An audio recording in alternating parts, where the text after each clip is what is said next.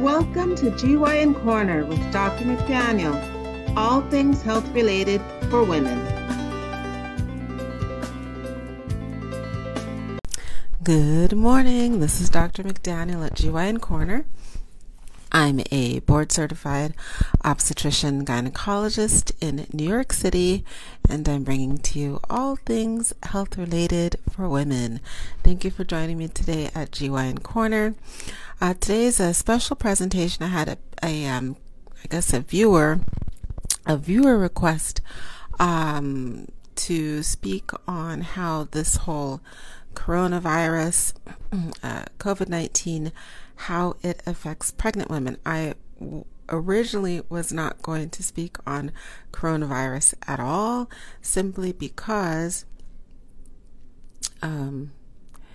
so many health providers are speaking about it that I don't think I need to add anything to the mix. But I do try to always answer viewer questions. So a viewer asked the question, actually I just saw it a couple days ago, but the question was asked about 2 weeks ago: how does the coronavirus or this COVID-19 disease affect pregnant women? So I guess my first statement will be to always, if you have medical questions, you could always go to the Centers for Disease Control, CDC.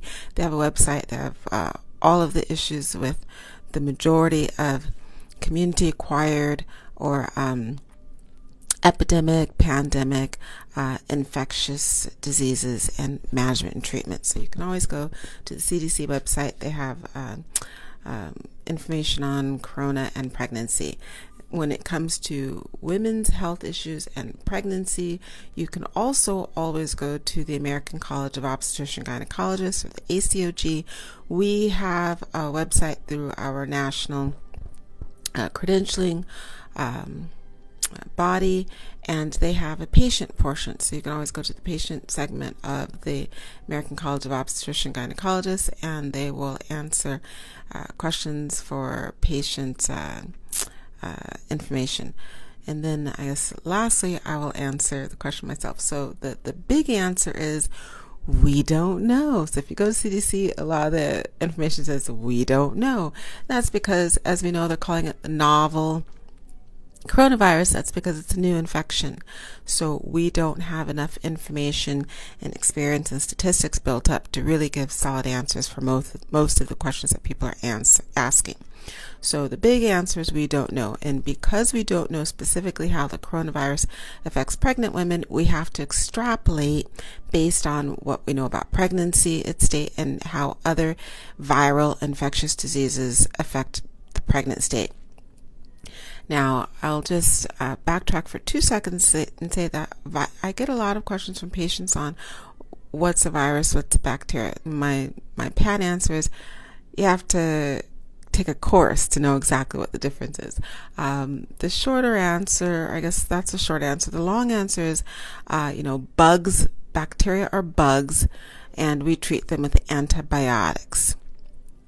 So they're kind of like germs or cooties. So bugs are bacteria, or another word people use are microbes. We treat bacteria with antibiotics. Viruses are they're less substantial. They're mostly in the air, and we cannot treat viruses with antibiotics except for a very, very small portion of viruses which, for whatever reasons, actually can act like bacterium. So viruses we usually treat with antiviral medications, or we tell people it's going to wear off. So like if you have a stomach flu or the regular seasonal flu, then we'll say it will go away on its own. You treat it with, analgesics, antipyretics, so pain medicine, fever medicine, drink lots of fluids, and you just let it wear out of your system. With the seasonal flu, we have antiviral medications like the Tamiflu, and that can, if it's taken quickly enough, can fight the virus. Or with herpes or HIV, we have antiviral medications. So famciclovir, acyclovir, valacyclovir. With the HIV, there's lots of antiviral medications, so they're treated differently. And we know, based on the seasonal flu, that pregnant women, because the immune system is slightly compromised with pregnancy, it's a little bit easier to get infections and to have the ramifications or the symptoms from the infections. Excuse me. And we know that because predominantly the lung capacity or the pulmonary status is also slightly compromised in the first trimester because of progesterone, and in the third trimester because just physically the lung has less capacity or space to expand. So the lungs are slightly compromised. So we know that with the seasonal flu, or even with chicken pox, varicella, viral infection, pregnant women respond worse than non-pregnant women to those viral infections, and the pulmonary response is worse. So it's much easier for pregnant women to have, I guess what's the word I'm thinking? That's pneumonia, to have lung compromisation and pneumonia from varicella virus and from the seasonal flu. That's why we always recommend that pregnant women get the flu shot, because of the slightly compromised immune system and the lung status. So we don't have strong information for pregnant women because we don't have the statistical numbers to prove that it's valid, but we do assume that if someone's pregnant, they may respond a little bit worse to the infection. Now, how will it affect the baby? The question is always, when someone's pregnant, will that infection cross the placental or the barrier from the blood to the amniotic fluid? We don't know. There are a couple of cases where women have had some compromisation of the baby. We call those anecdotal because it's only a few random cases. And also instances where someone has had the coronavirus, or they've had COVID, and they've delivered, and the antibodies for that infection have been seen in the umbilical cord blood, which is the blood going to and or coming from the baby. Well, that's more reasonable because we do know that the immune system protection goes from the mother to the baby. So that's a good thing, because the baby, for the short term, while it does not have its ability to create its own immune system protection or antibodies, it's covered. The mother loans her immune system protection or antibodies to the baby, so the baby is protected for the first several weeks, potentially a few months. So we do know that the immune system protection crosses over to the baby. We don't know if the actual infection can cross over to the baby, or if there are potentially any developmental problems. The thinking, just based historically on other infections like the flu, the thinking is that because physically, if you're an adult or a young adult who gets the infection, the worst issue that happens is the lung compromisation. You don't see people getting rashes or sores or having any kind of brain problems from the coronavirus. It's really just a compromisation of the pulmonary status. So that being said, in utero, the babies aren't using their lungs.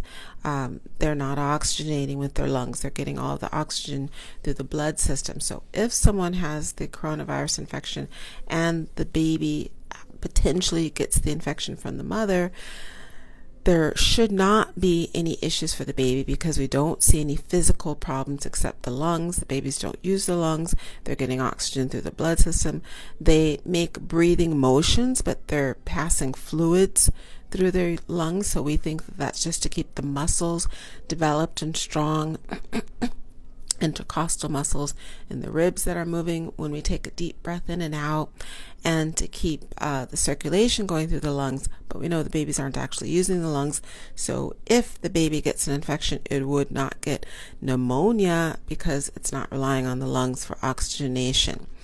It would not be until after the baby is delivered, and conceivably, with the mother developing antibodies or immune system protection, the baby will also have those antibodies and immune system protection. So when it's delivered, even if it's in the midst of a coronal infection or COVID-19 manifestation, the likelihood that it would be severely compromised upon delivery is extremely low. So I hope that's been helpful information. We don't have solid 100% information and statistics based on experience because in the world we don't have enough specific experience, but we can use medical common sense based on what we know of the pregnant state, the fetal or the baby in utero state, and the experience or the manifestations with other illnesses. So thank you for joining me here at GYN Corner. I hope that was helpful information and answered the viewer question on how does the coronavirus affect pregnant women. Have a great rest of your day. Thanks for hitting the like, subscribe buttons, and please check out the YouTube channel. It's also called GYN Corner, and check out the podcast. It's also called GYN Corner. Stay safe. Have a great rest of your day. Bye. Good afternoon. This is Dr. McDaniel, and I am a gynecologist here in Manhattan, New York City. I'm just starting this page, this post. I'm committed to do at least a 5 to 10 minute post every day, including the weekends. And I'll give a bit of a background for myself today. Today is Wednesday, April 10th, and I decided to do the post because I've been thinking of writing a book for about 7 years now, and I just never got around to doing it. And through a lot of research and some personal work, I decided perhaps I'll do a Facebook page and then do some live broadcast every day. Eventually I can transcribe them and have a book. And the impetus for the book is because as a gynecologist, I encounter a lot of issues, concerns on a daily basis. A lot of them are universal. Doesn't matter the age, doesn't matter the background. And some of them are funny, some of them are sad. It's just an interesting foray or glimpse into the lives of women across ethnicities and socioeconomic backgrounds. I'm here in New York City, the Big Apple, so I see a lot of different people from different parts of the world. And I just thought it would be interesting. I always say I should write a book because people are fascinating. And to give a bit of background on myself, I am originally from Seattle, Washington. I moved here after medical school. So I grew up in Seattle. I went to medical school in Seattle, at university and medical school in Seattle. So 8 years at University of Washington. And Seattle's a great place to grow up. It's a nice place to have a family, at least back in the 60s to the 80s when I was there. I moved out here to New York City for residency for gynecology, obstetrics and gynecology in 1993. I've been here ever since, did my 4 years of residency, and I've been in private practice since 1997, so for 26 years now. Is that 26 years? I guess it's almost 27 years now, so time is marching on. And I liked New York when I came out here. It's a busy, exciting place. I was young and single. How old was I? I was 23 when I came here. Now I'm 50, so it's still okay. And New York has changed a lot. That'll be a different blog. And I've been here for 27 years now. May will make 27 years. I've seen a lot of changes in New York City, the environs. I've seen a lot of changes in the people who are here, and the interactions with people have changed a lot in 26, 27 years, and medicine has changed a lot in 27 years. It's changed the most drastically of everything. So I came out here as a very young, energetic medical doctor, and now I'm not so young. I'm still relatively energetic, I like to think. Seasoned physician. So this page will be really to give some insight into, it's more like a daily journal, and a video log of my life and my daily interactions. And I came here, I was single and young. Now I'm middle-aged, married with 4 children. So the next blog, I guess I should say vlog, next vlog. The next post will be tomorrow. I'll pick up where I left off. So now today I've just given a little bit about where I came from, what brought me here to New York City, and my professional life. And tomorrow I'm going to post a little bit about my youth and family life. And I'll try to end each vlog with something interesting that happened during my work day today. Today was interesting because it was a little bit on the slow side. I think we saw around 15, 16 people, a little on the slow side, but every day is interesting. I'm dealing with different people. I can't really think of anything fascinating that's happened today. It's been the kind of bread and butter GYN, routine exams, people with infections.